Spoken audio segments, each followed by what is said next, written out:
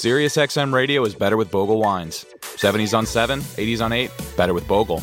Alt Nation, Hip Hop Nation, Hair Nation, better with Bogle. Madison, Howard, Andy Cohen, better, better, better. Y2 Country, Prime Country, Carrie's Country, yep, all better. The Beatles channel is better, and getting better all the time. Everything on Sirius is better with Bogle. Award-winning family-owned wines ranked as some of the finest available for around $10. As long as you're not driving, it's better with Bogle. Bogle Family Vineyards, Clarksburg, California. Please drink responsibly.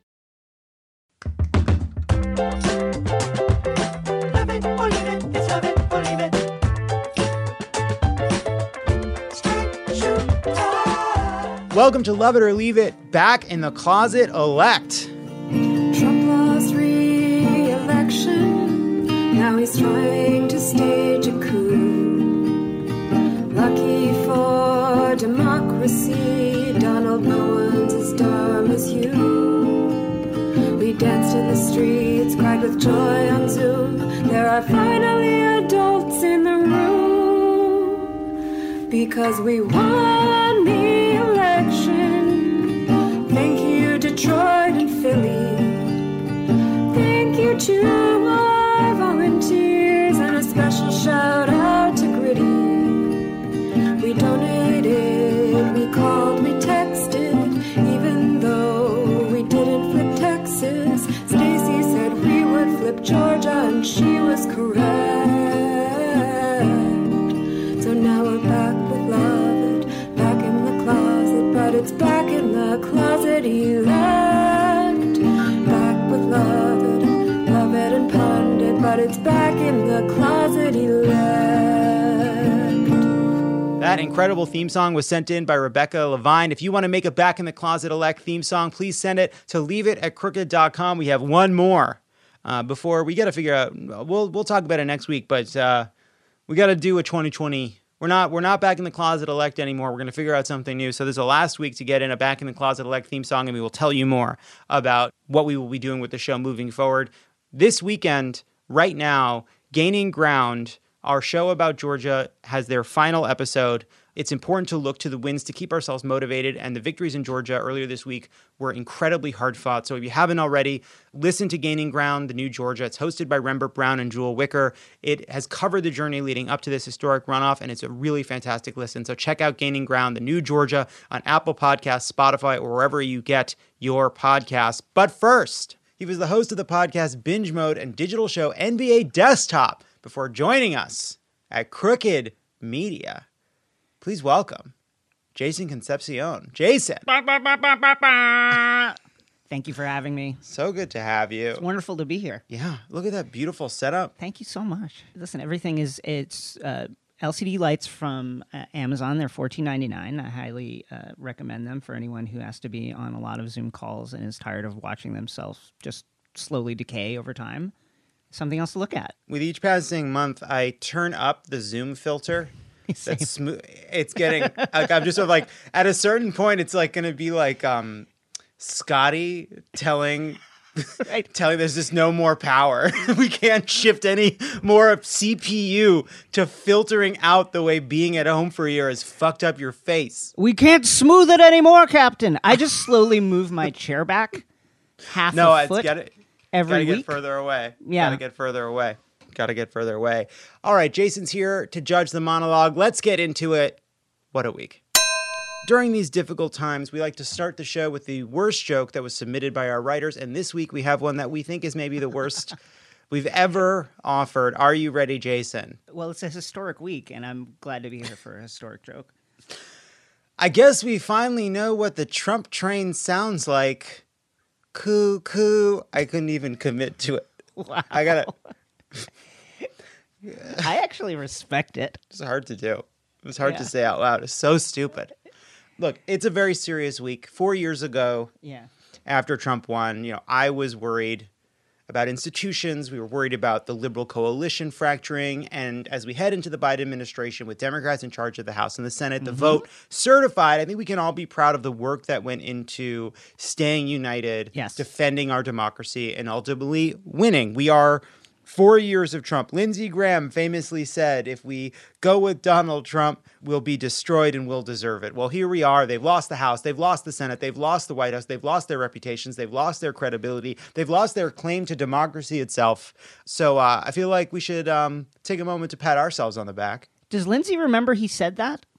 Is he aware of that in this timeline? Does he know that this happened in this version of the multiverse, or is that like another version, like a Looper thing? I think he's in a memento situation. I think there's a tattoo across his chest that says John McCain was my friend. Right. But when he buttons up his shirt, he forget it's gone. That's gone. Right. We're entering Act 3, where he's going to find the tattoo on his bicep and then realize, oh, I think I understand who the criminal is, and I confronted him 4 years ago. It's a hairbrush. There's a long dyed golden hair in it. I remember talking about this 4 years ago, that the thing that kept me up at night was the period I was most afraid of, which was the time between Trump losing and Trump leaving. At the period of time after which it was clear he would no longer be president, but while he still had the powers of the presidency. That was what was my greatest fear. And I think it is sad that it has come to this. It is sad that it has been as bad as so many people predicted. That said, here are some dumb names for what the attack on the Capitol could be called. Of course. Hawley's Folly. Ooh. The Cruise Coos. That's a no for me, dog. But again, I respect the work. The Whiskey and Red Bull Rebellion. Oh, historic. I like that. The Facebook Putsch. Okay, historic as well. Ben Sass is nodding with approval. Does he nod? Does he know how to nod? Has he been nodding? He's like a take the chair, turn it around, sit his arms across the back of the chair, and say, "Hey guys, do you back in 1858, a lanky man from Illinois took a train," and then he's going to tell you that person was Abraham Lincoln eventually. In a lot of ways, Shakespeare was kind of like rap. The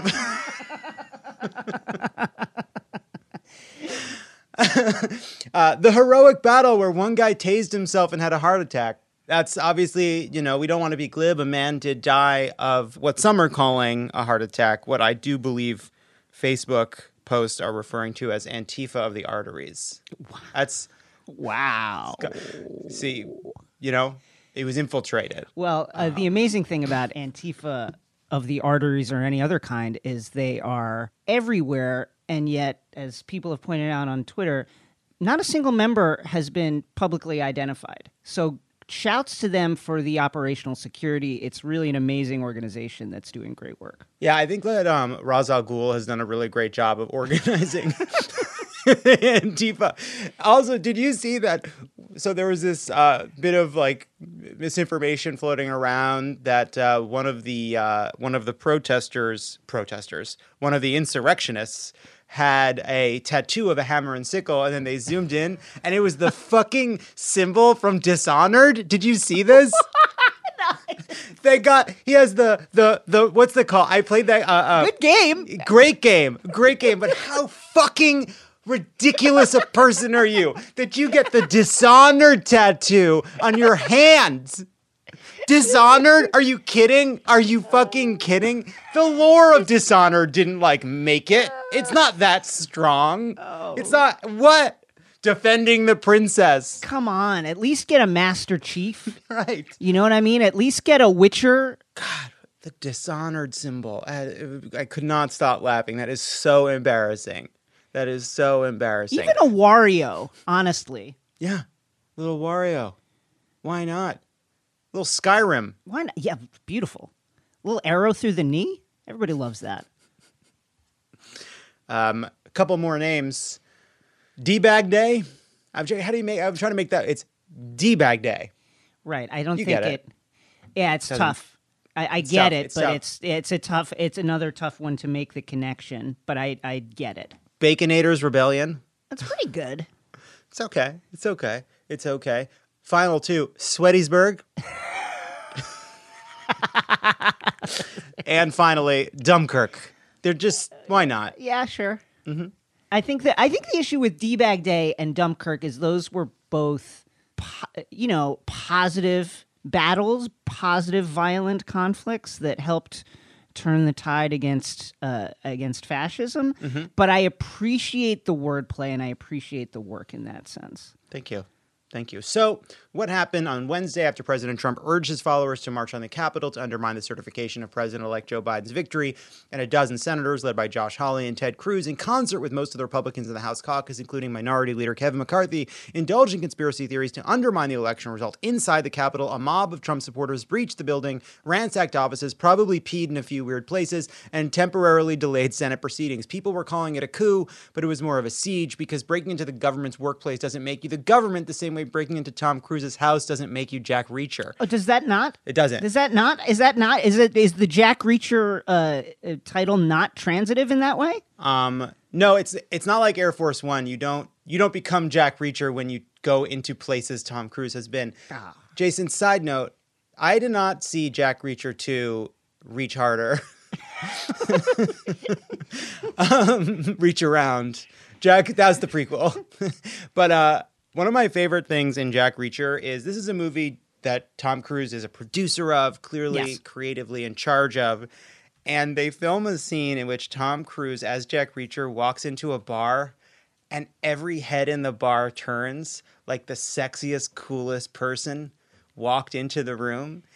And this is a private investigator who travels by bus and is paid through Western Union.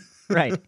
Carries cash only, has no ID. And that was just, I love that note. I just like him coming back to the screens, talking to his buddy, the director, and saying, I think we need all of these bar scene actors to turn and look at me like they want to fuck me. I think there's no way that this movie will work unless we make that change. He then takes them all outside and fights them one by one, which, if you're willing to suspend the disbelief in the first place, I think it's not that high a leap to get to the fighting. I believe this was also filmed in Pittsburgh. This is one of the great, along with The Dark Knight Rises, one of the great Pittsburgh movies. I didn't know that about Dark Knight Rises. Learning something. After Trump used their platform to call for insurrection against Congress, Twitter laid down the law by locking his account for 12 hours. This may seem harsh, but Trump can get through it. Once he couldn't get into his Gmail for 3 days because he couldn't tell which of the photos was a bus. Folks, they literally blocked Ira for longer.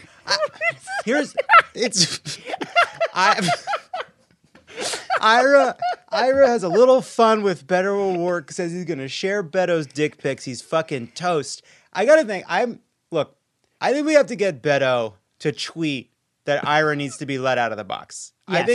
I think Beto is the key to unlocking this puzzle. Beto, do the right thing.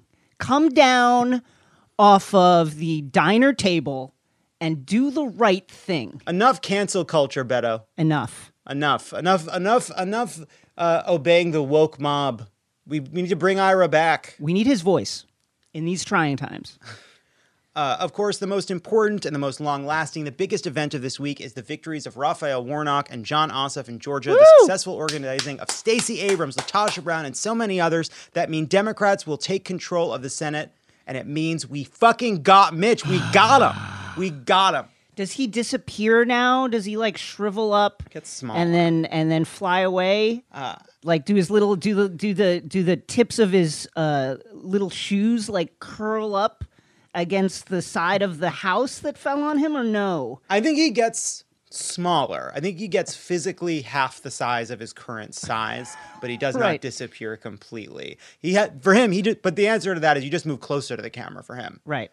And then we won't be able to tell the difference. Because it's a proportional shrinking. He doesn't get shorter. He just physically reduces proportionally, you know? Well, I understand this is disappointing for him to now be ostensibly House Minority Leader. At least he has his health, and that's good. He's okay, right? We ever get an answer on that? I don't know. I mean, look, I don't think you're ever okay when your blood tries to escape through your hands. Right. When you put on Marvolo Gaunt's ring and the curse hits you like that, that's serious. It's very serious. At 33 years old, Jon Ossoff will be the youngest member of the Senate. Ugh. I hope the Senate serves avocado toast. It's a millennial thing, folks. Did you see people excavating like 2012 John Ossoff tweets, and one of them was like, "Hey Pitchfork, I'm expecting a review on the new Imagine Dragons." I love that tweet so much. I fucking love it. I love that he called himself a noob for life. What I appreciate about demanding that Pitchfork review Imagine Dragons. Yeah. It's such a perfect encapsulation of him at that moment, because it's fandom, it's begging for institutional approval.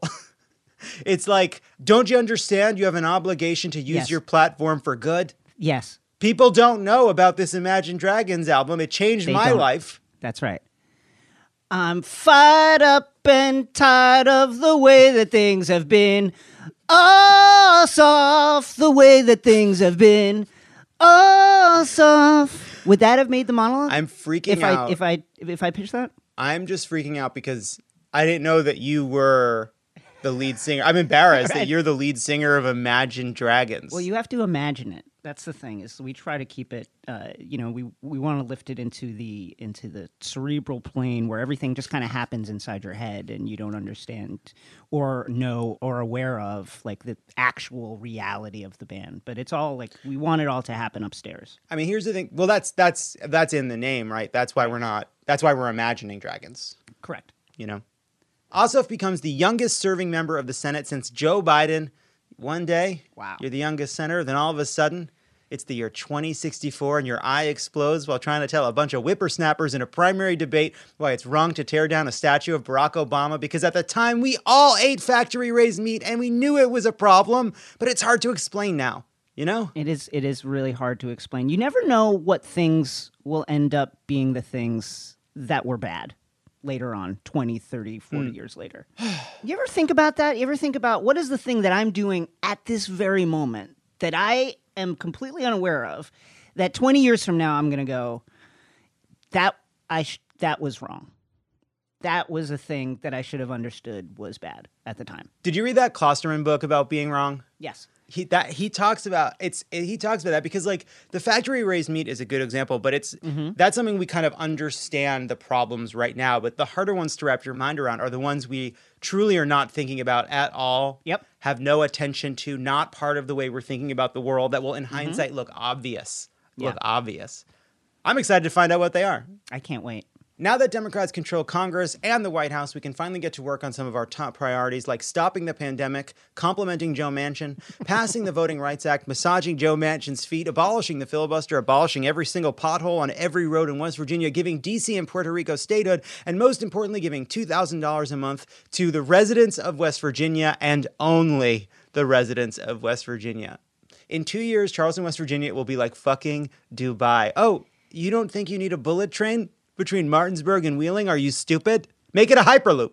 It's going to be spectacular. I always liked Joe. I think he's a really handsome guy. I'd like to know how he wants his coffee, and I'd like to send him just a package of his favorite coffee, his favorite foods, whatever it is he needs, if it'll help us. Joe, I've always appreciated what you've brought to the table. I'm not sure exactly what that is, but I've always appreciated it. Joe, here's what you can do. All right. Just write the number of EpiPens you want us to buy on a napkin, slide it across the table. We just want a public option. Hey, West Virginia, all right? Put out your left arm. That's the Moderna vaccine. Put out your right arm.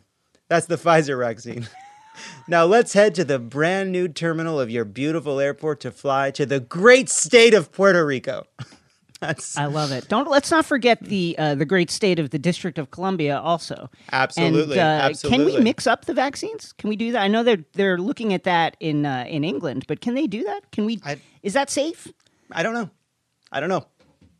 Can't be too careful. Yeah. Give them both. Give them 3 doses in West Virginia. Also this week, Joe Biden named Merrick Garland as his Attorney General. That's right, Mitch McConnell. The bitch is back. Incredible to have Merrick finally with us in some capacity. It's poetic justice of some kind. I wish I understood that Mitch felt bad about it, but I don't think he does. I don't think he's hurt by it. which is unfortunate. I agree. I actually don't think it has anything to do with the Republicans. I'm interested to find out like the full reasoning behind it, but I have to think a big part of it is just Joe Biden was like, this guy got fucked. He's a smart, good guy. Let's give him a big job. You know, like it really bothered him what happened in the Senate. It was a travesty. This is a person who was nominated to be on the Supreme Court, thought his life was going in this direction, and it's a good decision, and it also has the added benefit of giving this person a chance to serve in a new way. Yeah, it must have been disappointing when you pick somebody who you figure the other side will definitely like because he's like a centrist figure, and then they're like, actually, no, we just don't like you. Yeah. It turns out there was no one you could pick. We're foreshadowing just how little we respect your legitimacy in any way possible. Right. And you'll be shocked at how far this will go. Oh, is it early 2016? Just you wait. Just you wait. Just you wait. Who could have imagined? Just you wait. Bean Dad. I'm saying the words Bean Dad. Wow. And that's it. I'm done. Wow. Bean Dad. That feels legitimately 40 years ago at this point. You know, it took place in this shimmering moment before 2020. You know, in Deep Blue Sea. Yeah, who could forget? When Samuel L. Jackson gives his rousing speech. Mm-hmm. Smart sharks. Super smart sharks. Sharks that are figuring things out. That's right. Doing math, hunting. They know how ovens work. They're very sophisticated. They have maps. They understand the layout of the base. They can punch the codes into the doors. They know who to eat first, which is really kind of the main thing that makes a smart shark smart. We're not doing enough smart sharks movies. They understand buoyancy, like the way it works, you know, which is amazing for underwater creatures. Like they're like, I know what it takes. I need to lower this facility via water sinking into these different rooms so that we might escape through the soft fencing. They just have a kind of instinctive understanding of Newtonian physics. Incredible creatures. Sorry, go on. The point, no. The point is, I feel like Bean Dad happened in this 1 week. We thought the 2020 shark was dead. Bean Dad's like, what if we do some controversies like we used to do? What, like the old days? And then 2020 jumped up and like, nope, you're coming down with me. We're only halfway through, and we only had Samuel L. Jackson for 7 shooting days. So he's chum now. Yeah, it's like the end of the first Friday the 13th, where you think it's all over, and the hero is like gently draping her arm into the water of Crystal Lake, and then all of a sudden the rotten arm of Jason reaches out and grabs her. And that arm being 2020, there was so much Bean content over those few days. We have a Bean Dad who bragged about, I guess, not feeding his daughter. Is that kind of like the best? Is that the elevator pitch of what that was? Bean Dad. I think that's why was people doing were a puzzle upset. And he bragged about not feeding his daughter. I think that he was hyping up a teaching moment and making it sound more grand and extreme than it actually was. Then he started getting attacked for it. Then he admitted that he probably exaggerated a lot of it. But by then, it was too late because the search field was open for business. Right. And it turned, look, a lot of people have been laid low by a brief period of ironic, I'm so not racist, I can make these jokes, that Twitter phase. It has taken down some greats. And he fell by it. It just rarely works, you know. Yeah. The ironic racism and anti-Semitism, it requires a context and an understanding of who the author is as an actual flesh and blood person, and that's, guess what, over the internet, impossible. Yeah, it's a bit like the fist bump. You can do it a dozen times, ironically, but by the 13th time, you're just a person who fist bumps. That's right. You know? That's correct. You're just a person who fist bumps. And of course, I have Hilaria Baldwin. You know, it also happened in this brief, magnificent window in which 2014 was here. Trump was gone. We're back to these kind of controversies that are very silly and very light. But it turns out, obviously, she's not from Spain. She's from Massachusetts. Massachusetts. She's not from Mallorca. She's from Massachusetts. From outside Boston. The clip of her saying, how do you say cucumber? absolutely sends me over the edge. It's the best. It rules. What happened inside of your mind that you're at the level of character development? You've so committed to the bit that you're asking for pronunciations on common vegetables. I had two thoughts when I saw it. One, so she decided to commit to this character, right? And I look.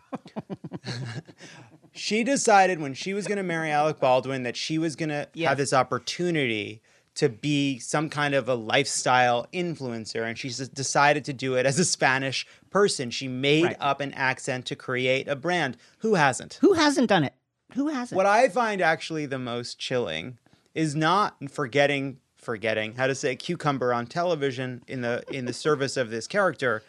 It's using it to name your children. Like that's fucking incredible. That's incredible. Like I've been to Paris, but I'm not going to name children Croque Madame. This is Croque Madame. It's just, I love that. Everybody went after Hilaria. Yeah. And Thank fair you. enough. Thank you for the respect for that. Alec Baldwin, man, this guy has gotten too many fucking passes. He throws a punch at a photographer every 3 to 6 weeks. Yeah. He is a huge prick at every turn.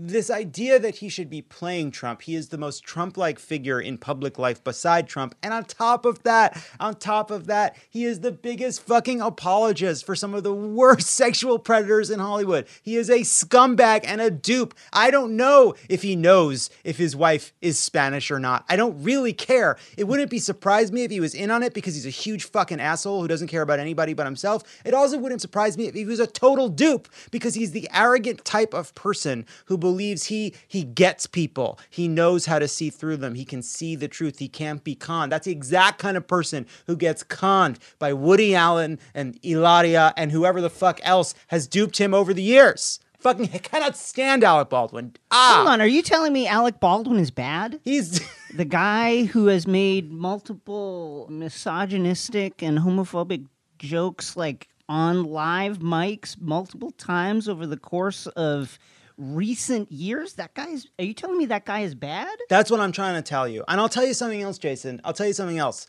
While not technically his fault, I will always blame him for the fact that The Hunt for Red October, Clear and Present Danger, and Patriot Games is not a beautiful, singular Harrison Ford trilogy. That is what it should have been. Hunt for Red October is fantastic. It would be so much better without that simpering, smug, gravelly voice prick pretending he's Jack Ryan. Harrison Ford should be in that movie. Also, how about Alec Baldwin holding up a sign that says, "You're welcome"? What a fucking prick. For what? Hold on. Let me stop you there, Alec. For what? What is the implied thank you? Right. You brought down Trump? Did you do that? Where's the thank you? Did you do that sometime that we all missed? For what? You think you were you think you sealed the deal in the suburbs outside Atlanta? Right.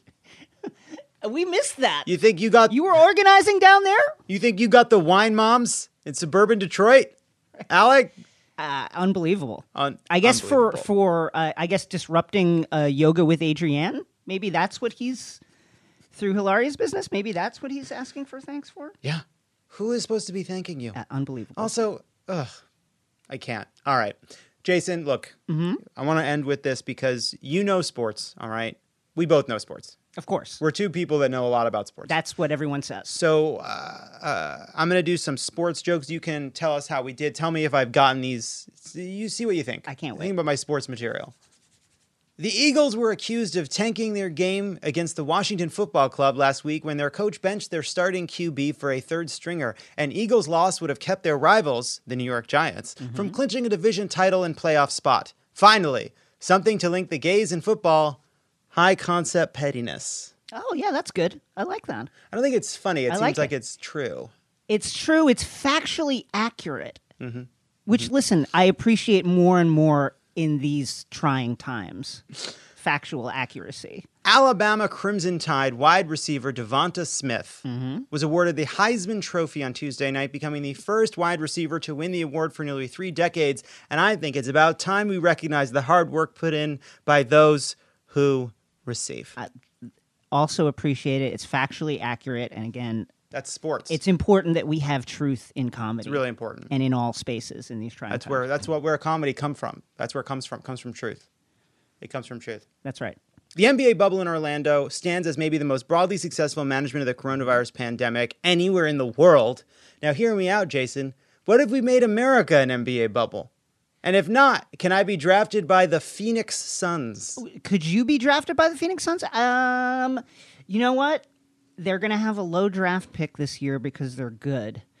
So maybe. I think you could. How's your jumper? Oh, it's very bad. When I was a kid, I was on the basketball team, but I had a problem, which is I had the arm strength to make the ball go forward, and I had the arm strength to make the ball go up high enough to go in the basket, but I didn't have the arm strength to create the parabola, the Right, the arc. angle, Yeah. the arc, to go both high enough and forward enough to go in the basket. And it's pretty tough when you're on a basketball team and everybody, your team, the other team, they know that no matter what you do with that ball, it is physically impossible for you to make the ball go in the basket, that you do not have that capacity. That's like, this is a joke that you're going to get as a huge sports fan. Sounds like Ben Simmons, and he's an all-star, Classic. of course. Hey, they should make the whole plane out of the NBA bubble. Oh, wow. Oh. Huh? What's Gosh. the deal with the NBA bubble? They make the whole plane out of it, you know? Yeah, they got to make that way all the people who don't want to wear masks and stuff and don't want to get tested won't come inside of it. And then we can travel in peace without every cross-country flight turning into a political statement about how much you consume propaganda. That's funny. That's my identity. And finally, Tom Brady left the Patriots to sign with the Tampa Bay Buccaneers. Many people were confused by this move, but I have a feeling it has to do with Florida's lax kissing your son on the mouth laws. But bump. I love it. We've never talked about it because we've never talked about this before. It's still super weird. Here's my take. That's fine. Like, you guys are close. You're close with your children. I love it. Show affection. I think that's very positive. I think it's weird to put it in the dock. I think it's weird to put it in the dock. That's my thing. Yeah. Why are we putting it in the dock? Why are we putting it in the dock? Why is it in the dock? That's a cut for me. Why is it in the dock? That's a cut for me, folks. When I get that first cut, I'm looking at it. I'm going, you know what? When I'm laying shirtless on the table and my son comes from the opposite angle and kisses me on the lips for a long time, and the camera's got us in a really steady 2-shot, can we just take that out? It's weird. Look, I don't want to be a diva. And if you Right. feel like it's central to the plot of the film, Right. I don't want to. Obviously, I want team player here, but my thought is it's hugely embarrassing and deeply weird. Maybe we should cut it. Just a thought. Just Tom Brady going to throw that one to you. Just going to throw that. Just QB that idea over to you in the editing booth. Maybe you can receive that. See what you think about it. Just a pitch. Just an idea. Trump for president. See y'all later. Trump See y'all later. 2020. Hey, yeah, remember that? Do we forget that Tom Brady had the MAGA hat in his locker? I think we all just kind of like don't talk about that enough. Here's some things I don't forget. I don't forget the mouth kiss. Nope. I don't forget the hat. Nope. I don't forget that they cheated a lot. They did cheat a lot. They cheated a lot. They're I don't very forget good that. too, which is unfortunate because I wish they could be bad in all those things. But then they were also actually really good. And then their owner was caught up in a prostitution sting, which he has been totally Yeah. sort of absolved of any wrongdoing. He got off twice, Jason.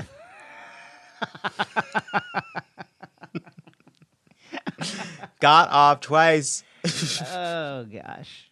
And with that, Jason Concepcion, thank you so much for being here. What a blast. What a delight. It's been an honor for me to be on the show, which I and I mean this sincerely, I think is like the best original theme song in podcasting. Yes. Shout out to the band Sure Sure, who crushed it in 2017. They're off touring, you know. They hit it big. Too big for us now, but we got them right as they were shooting up like a rocket ship, you know. They knocked the cover off of it. Just incredible and very catchy. When we come back, I talked to Zeina Tufekci about Facebook's role in the coup attempt and the failure to distribute the vaccine. Two great topics that go great together, I guess. Hey, don't go anywhere. There's more of Love It or Leave It coming up. This podcast is brought to you by Americans United for Separation of Church and State. Americans United defends your freedom to live as yourself and believe as you choose so long as you don't harm others. Core freedoms and even democracy itself rest upon the wall of separation between church and state. While Christian nationalists are attacking these freedoms, seeking to force us all to live by their narrow beliefs, Americans United is fighting back. Freedom without favor and equality without exception. Learn more about AU's work at au.org/crooked. That's au.org/crooked. And we're back. She is a sociologist, professor at the University of North Carolina, and a writer for The Atlantic and the New York Times. Please welcome back returning champion. Thank you for inviting me again for yet another exciting week of too much news. Zeina Tufekci, thanks for being here. So originally I had wanted to talk to you about the vaccine, and I still do, but obviously, we are recording this on Thursday. We are just on the other side of a failed insurrection and successful ransacking of the U.S. Capitol, one that was organized on Facebook. It was the Facebook Putsch. As we are recording this, since these events have unfolded, Twitter and Facebook and Instagram have taken more steps than they have in the past to curtail Donald Trump specifically. Facebook has gone so far as to say they won't allow him on the platform for the remainder of his term. Twitter had banned him for 12 hours, leading many to note that a 12-hour ban for a coup seems like a light sentence, especially when Ira Madison, friend of the pod, Crooked host, was banned from Twitter permanently for pretending to be Beto O'Rourke and saying he was going to share Beto O'Rourke's nudes, which I think, compared to an insurrection, isn't so bad. Zeina, what have you thought of Mark Zuckerberg's response, and then we can talk about Twitter's response? In some sense, it's mostly irrelevant at this point, because I think the more important question is their role in the information ecology change that got us here. Yeah. I realize they have now taken somewhat drastic seeming steps. Coincidentally, on the very day they have learned that the Democrats will now be controlling the committees that will oversee their regulation. But like, even if we don't think about that fact, which is probably not completely coincidental, but even if we put that aside, it's just hard to judge what should they have done today when the real question is how we got here with the changes in the information ecology. Now, what they will often say is that, look, it's not just us, it's the cable news, it's the podcasts, it's the bulletin boards, it's not just us, which is true, but they are the 800-pound gorillas in the room, right? This stuff does not occur. These kinds of thoughts did not become mainstream. This kind of presidency did not happen on some marginal channels out there. And the role of cable news, while also is real, has very much been accelerated by Facebook and Twitter, because they are also competing with Facebook and Twitter, right? You can see the evolution of Fox News. So, I mean, I don't have like big, profound thoughts on them changing their rules very drastically in ways they said they would never do for the past 4 years. Again, on the day they learned that the president was on his way out, right? So because for the past 4 years, lots of people have been saying you should ban him. And they were saying, no, we wouldn't, because he's a leader, political leader, completely against everything we stand for. And boom, just like that, they can do it. Now, the thing that bothers me more is that it's either self-interested, as I noted, just because they realize people are mad at him and the people mad at them are about to take control of the Senate and the presidency, or Mark Zuckerberg woke up and got angry. And that's not a good scenario either, right? To Right. see. But that's the thing is like if Mark Zuckerberg woke up and was angry at the attempt to, mob the Capitol, overthrow the government, like this is too much power for one person to wield either way. Right. I mean, that's been this fundamental challenge, which is, you see from Facebook, they've come a long way since this was, I think, their ethos, or at least their professed ethos. You get a sense that if Mark Zuckerberg, if you took politics and PR and all the rest out of it, his gut instinct is to say, I think this should be like the public square. It should be almost like a utility, not treated like a utility by the government. I still want to make money. I still want to be a profitable company. But he wants it to be like a public square where you can say anything. You can go in the town square and you can spout anti-Semitism. You can be a Nazi in the downtowns of your cities, and Facebook should be like that. But he's kind of come to understand that that's not tenable because they're a private company. But I am still really uncomfortable with what we're talking about being pressuring private entities or being forced to kind of pressure the capricious billionaires from making these kind of decisions. What do you see as the way forward here? What does a better kind of relationship between Facebook and misinformation look like? So one of the problems here is the business model, right? Because it's not just the limits of speech, it's that the business model of the company is to keep you on the site.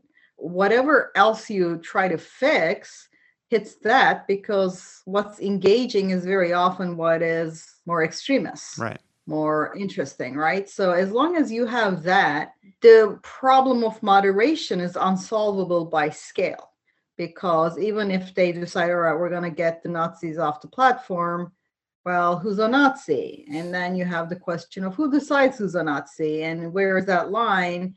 And you probably can do it with some high profile accounts to some effect. The problem remains that it is pushing the extremism through the engagement algorithms. There's just tribalism, right? It's not just extremism, tribalism, because that's just what engages us. And I think this is a fundamental problem. Now, I don't want to sound like media is completely out of it, because traditional media too tries to be engaging. And that causes problems too. The sensationalism, the alarmism, all of that is true. And in fact, if anything, sometimes bashing Facebook is engaging, and we bash Facebook. And I feel that, like I recognize that there's now an audience for that. And it's kind of ironic there. But the reality is, regardless of the content, as long as you have this kind of drive to deliver audiences very efficiently to this kind of messaging, which is what the platform does.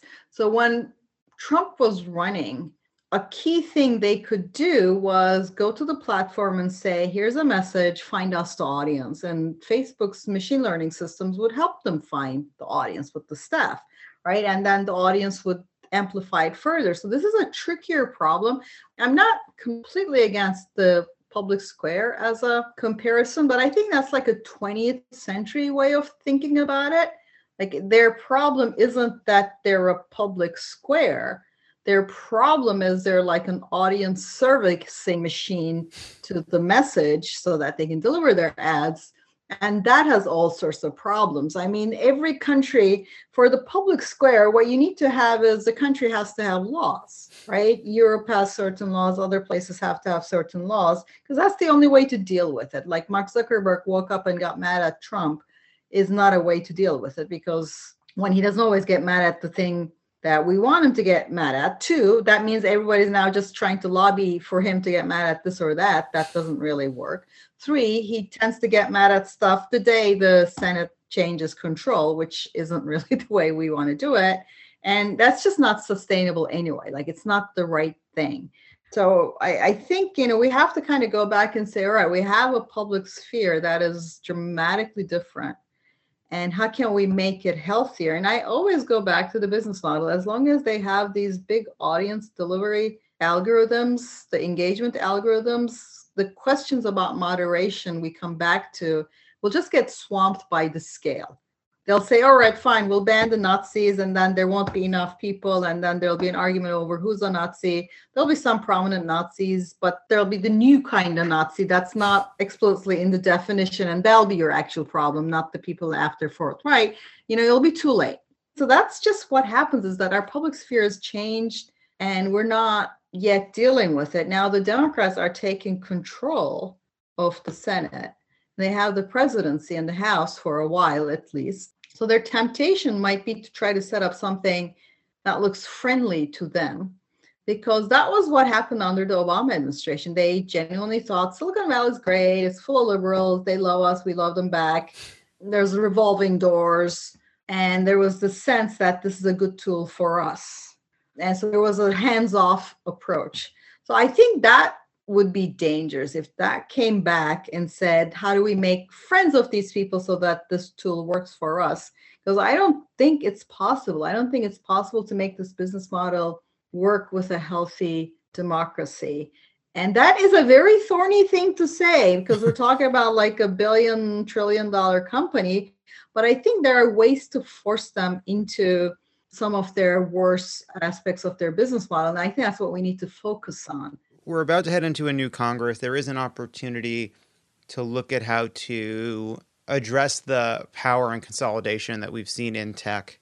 If you were advising these newly empowered committee chairs that have the opportunity to pass something, what would be your argument for their focus in terms of reining in the excesses of Facebook, of Twitter, of Google? Well, the problem is there is not going to be some quickie answer I could give, because if I had one, I would.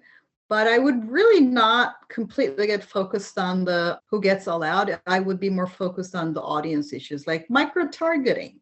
Why is it allowed and to what degree? What should be the disclosure requirements? What should be the transparency, engagement? Like, why do we allow certain kinds of engagement algorithms? Because we don't really have to allow everything we allow. Like with micro-targeting, you could put larger buckets or make it, especially for political speech, you could say, if this is a speech, it can't just be targeted at this small an audience. You could limit the use of things like the machine learning systems that help you find more audiences for messages. You could put more oversight into all of that.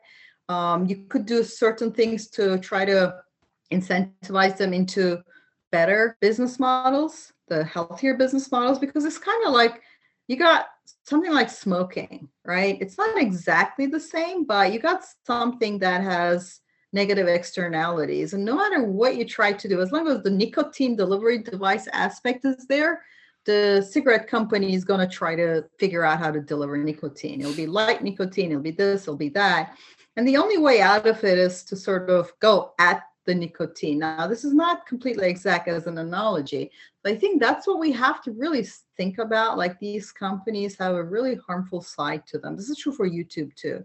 And they're both making some progress, especially YouTube seems to be making some progress with their engagement algorithms. But part of the frustration is that there's no transparency. So with the researchers, like, we're begging for scraps. And when we get some scraps, Facebook's communication people come and say, you don't have data, you just have anecdotes. Well, yes, because you don't give us the data. Right. So we don't really exactly understand how the engagement algorithms are working and what we could do about it. So you could, for example, mandate disclosures.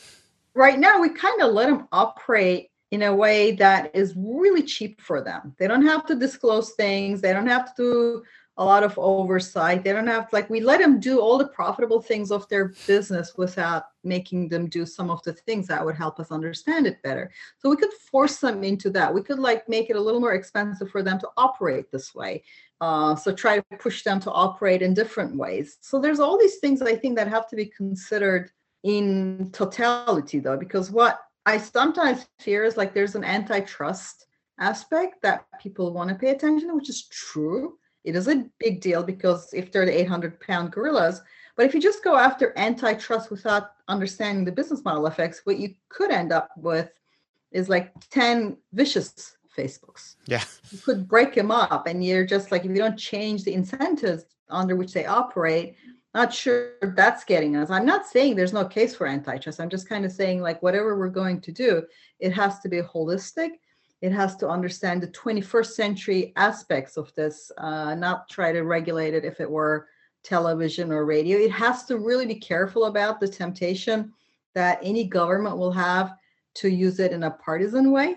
Yeah, it does seem to start with, though, to your point, it does seem to start with transparency because, even you talked about YouTube, even the best reporting on, say, the way in which YouTube can radicalize people, right? They click on something about the dollar, they get a report on the Treasury, they click on the Treasury report, and all of a sudden they're in a conspiracy theory about who controls them. And you kind of go down these rabbit holes. But it seems like if we started at the very least with the ability to understand the way these algorithms work, the way these radicalization processes work. Right. And when you tell them some of this is happening, they say our data doesn't show this. And I'm like, well, I mean, maybe, I don't know. It's really hard to understand what's going on without having access to it. And we had a brouhaha with Google recently where they fired one of their AI and ethics reporters. But one of the things that came out was that Google is clearly looking at papers its researchers are publishing with a political eye. They're not just looking to see if it has intellectual property disclosures or something like that, which is, it's normal for a company to try to see, like, if we got this fancy pants algorithm we're going to use proprietary, you don't really want it in a paper, but they're now clearly looking at it with a political eye. We've known for a long time that we heard from researchers in Facebook that they know where the lines are. I've been told this by them directly. So we don't really have insight into it. So I say certain things, and I think this is what's happening. And then the company says, we don't think so. And I'm like, that can't just be you reassuring me. I'm not even saying you're wrong. I'm just kind of saying this is not how it works.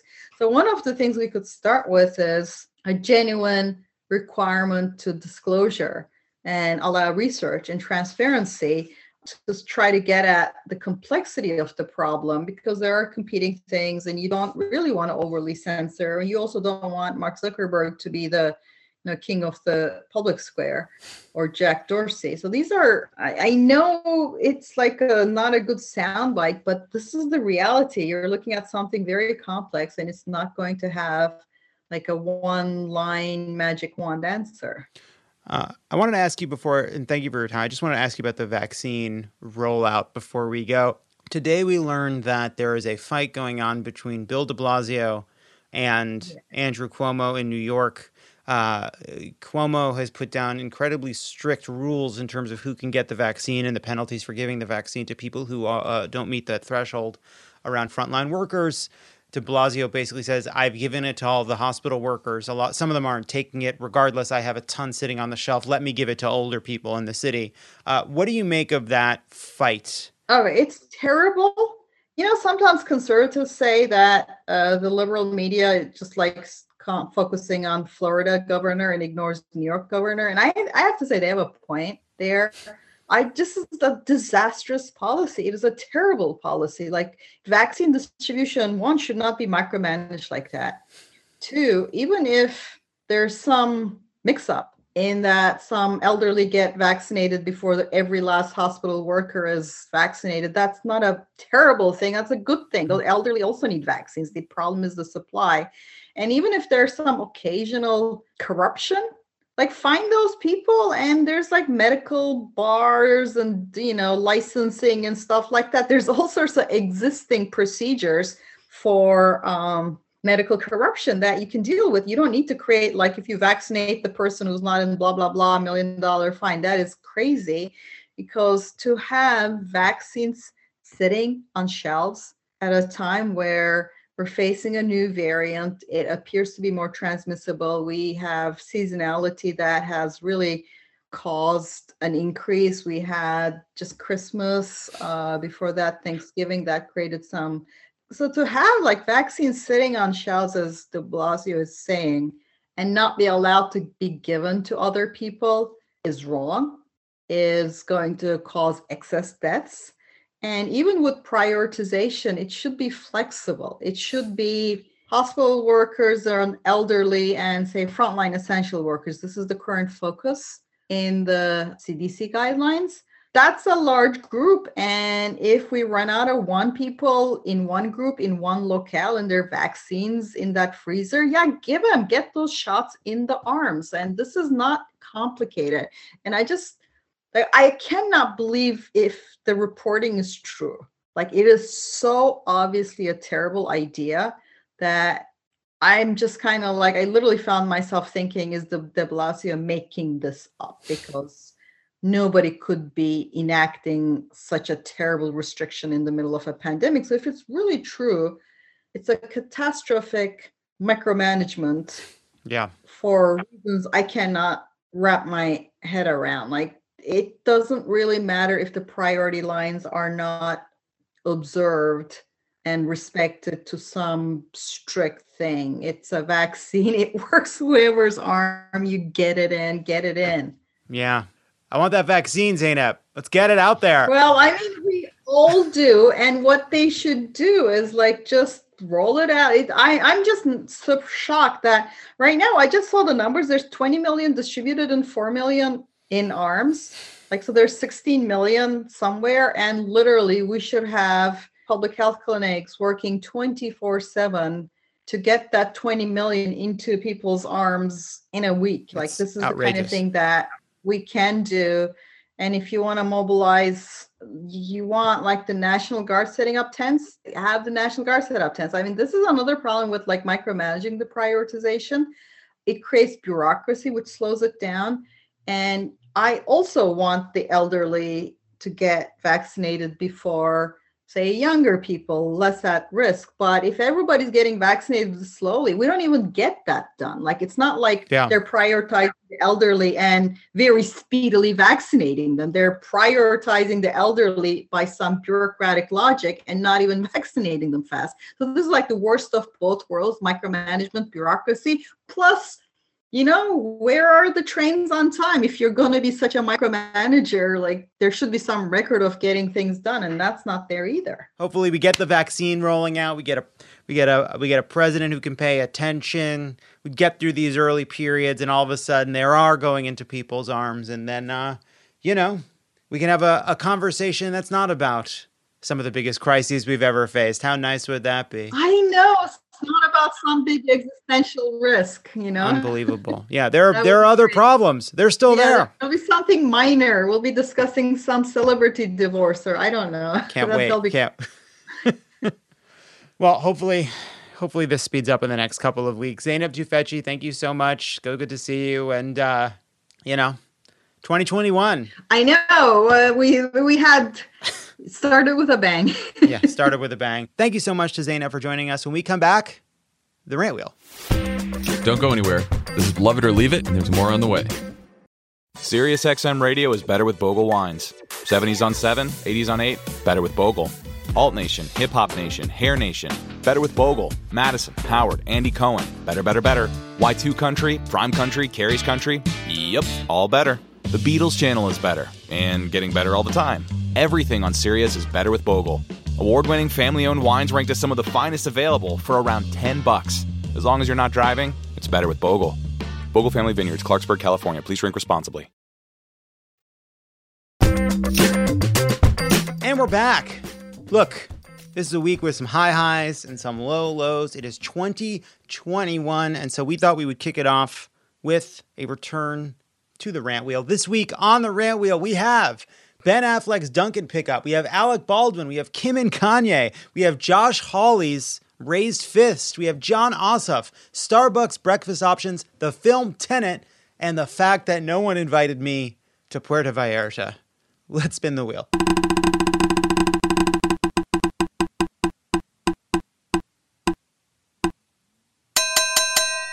All right, fine. It landed on no one invited me to Puerto Vallarta.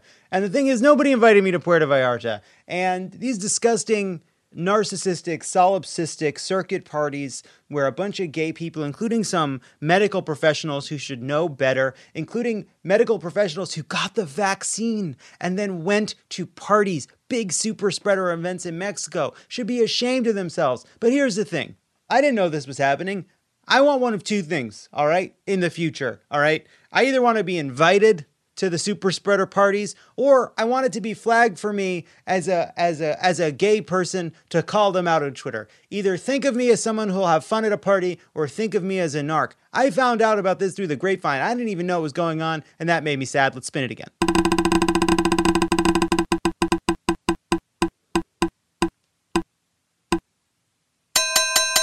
It landed on Tenet.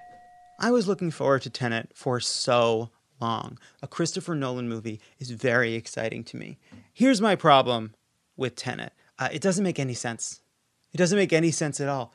On top of that, the thing that really bothered me the most about Tenet is, all right, it's a movie where some objects are inverted and go backwards through time. I thought there'd be like more cool shit that happened. You know, some more backwards fighting, some bullets going back into guns, some cool shit happening. All of a sudden, there's a big fight scene at the end. You can't see what's going on. I want to go backwards to a time when they were thinking about what Christopher Nolan should do next, and he was finishing his script for the film Tenet, and somebody could tell him, hey, you're really good, but you need notes like everybody else. You're not above notes, Christopher. Chris, buddy, you're a genius. You're a great director. You're one of the great action directors of all time. You need notes, all right? Listen to people when they offer some constructive feedback. That's all. Oh no, it's spinning again.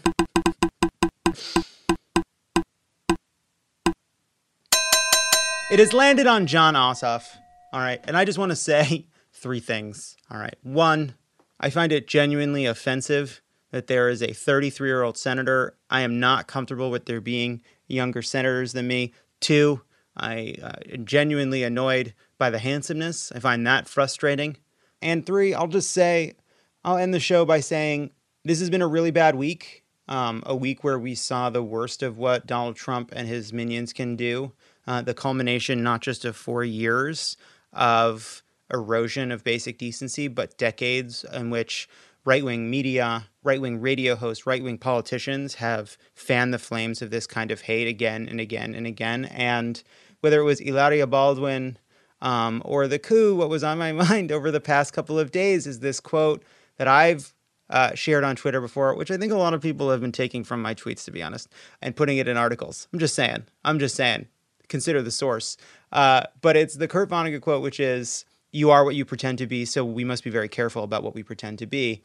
Watching all of these politicians appease and encourage and incite this violence, all of that was performance, but what we saw wasn't a performance. It was incredibly dangerous. It was incredibly destructive. And my hope after this week is the combination of the violence that we saw, which was no performance, it was real, and the fact that Donald Trump cost them the Senate means that together, what we have is like an undeniable truth that something has to change. And so I think what will last from what happened over the past week, what will have far more consequence than a few assholes creating violence in the nation's capital, is the fact that we began 4 years ago with Republicans in charge of the presidency, of the House, and of the Senate. And after 4 years of pain and loss and isolation and chaos and anxiety and fear, we enter 2021 with Donald Trump finally conceding, with a Democrat in the White House, a Democratic Senate, a Democratic House, and hopefully a Democratic majority that understands that we can't ignore the danger these people pose. We can't paper over it. We can't pretend it's not there, but we have to confront it. We have to strengthen our democracy. We have to go into this new year with open eyes, because if the one thing that could happen from a mob physically threatening Republican, Democrat, members of Congress is that they won't be able to forget that it happened. We won't be able to treat it as just a performance anymore. And that, to me, is a reason ultimately to be hopeful after a week that felt like 2020 at the beginning of a new year that hopefully will not. And because we certainly need it this week, here it is, the high note. Hi, my name is Shelley. I'm calling from San Antonio, Texas. And what has me inspired this week is I'm a doctor working with COVID patients and have been for months and months. And today I got my vaccination, and I know so many of my doctor and nurse friends are doing it too. And hopefully we're leading with a good example and showing other people that it's safe and effective and that they should do it as well. I love it. My name is JD. I'm calling in from San Francisco with my highlight, which technically is for the last week of December, but could actually be for the last week of the year. My highlight is that I got my application materials completed and in to the Biden-Harris transition team. And this is a direct result of being a part of Adopt a State Wisconsin, listening to the pod regularly, and also getting a surprise unpaid sabbatical from my job in higher education. And I really am thinking that my next chapter may look like public service. And it all is a direct result of the work that you and everybody else at Crooked Media has been doing. So I know there are thousands of jobs open and hundreds of thousands of applicants, but I have to admit, just getting the materials together and submitted was a highlight for me. I did it on Christmas Eve, and it felt good to hit submit and go into the holidays with my family. Thanks for all you and your colleagues do, and I look forward to hearing you on the pod. Hi, Lovett, and everyone behind the scenes. This is Jamie from Pennsylvania. My high point for the week is that my chorale, the Arcadia Chorale in Scranton, has completed and released our second virtual performance of the year. The pandemic, of course, has been really hard for so many people, and the arts community is no different. Being in a choir has been really scary this year. Having to not sing has been devastating, whether it's our livelihood or just something we do for the love. But in the fall, we've been rehearsing muted over Zoom and sending the director voice memos and working with a local audio engineer.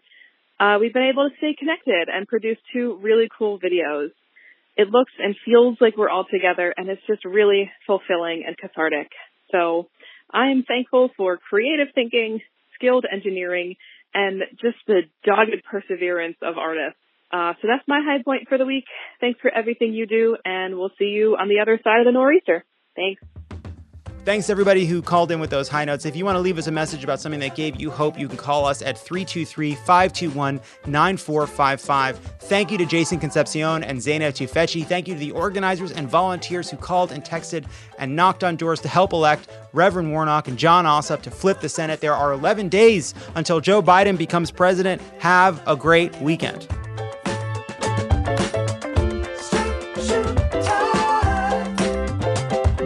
Love It or Leave It is a Crooked Media production. It is written and produced by me, John Lovett, Elisa Gutierrez, Lee Eisenberg, our head writer, and the person whose gender reveal party started the fire, Travis Helwig. Jocelyn Kaufman, Pallavi Gunalan, and Peter Miller are the writers. Our assistant producer is Sydney Rapp. Bill Lance is our editor, and Kyle Seglin is our sound engineer. Our theme song is written and performed by Sure. Thanks to our designers, Jesse McLean and Jamie Skeel, for creating and running all of our visuals, which you can't see because this is a podcast, and to our digital producers, Nar Melkonian and Milo Kim, for filming and editing video each week so you can.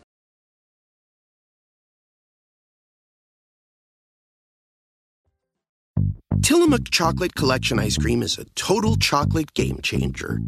We start with unbelievably creamy dark chocolate ice cream. Then we add different chocolate treats, like chocolate cookies, chocolate cake, or chocolate brownies, to make 4 decadent chocolate flavors. Because sometimes the thing that pairs best with chocolate is more chocolate. Tillamook Chocolate Collection Ice Cream. Extraordinary dairy.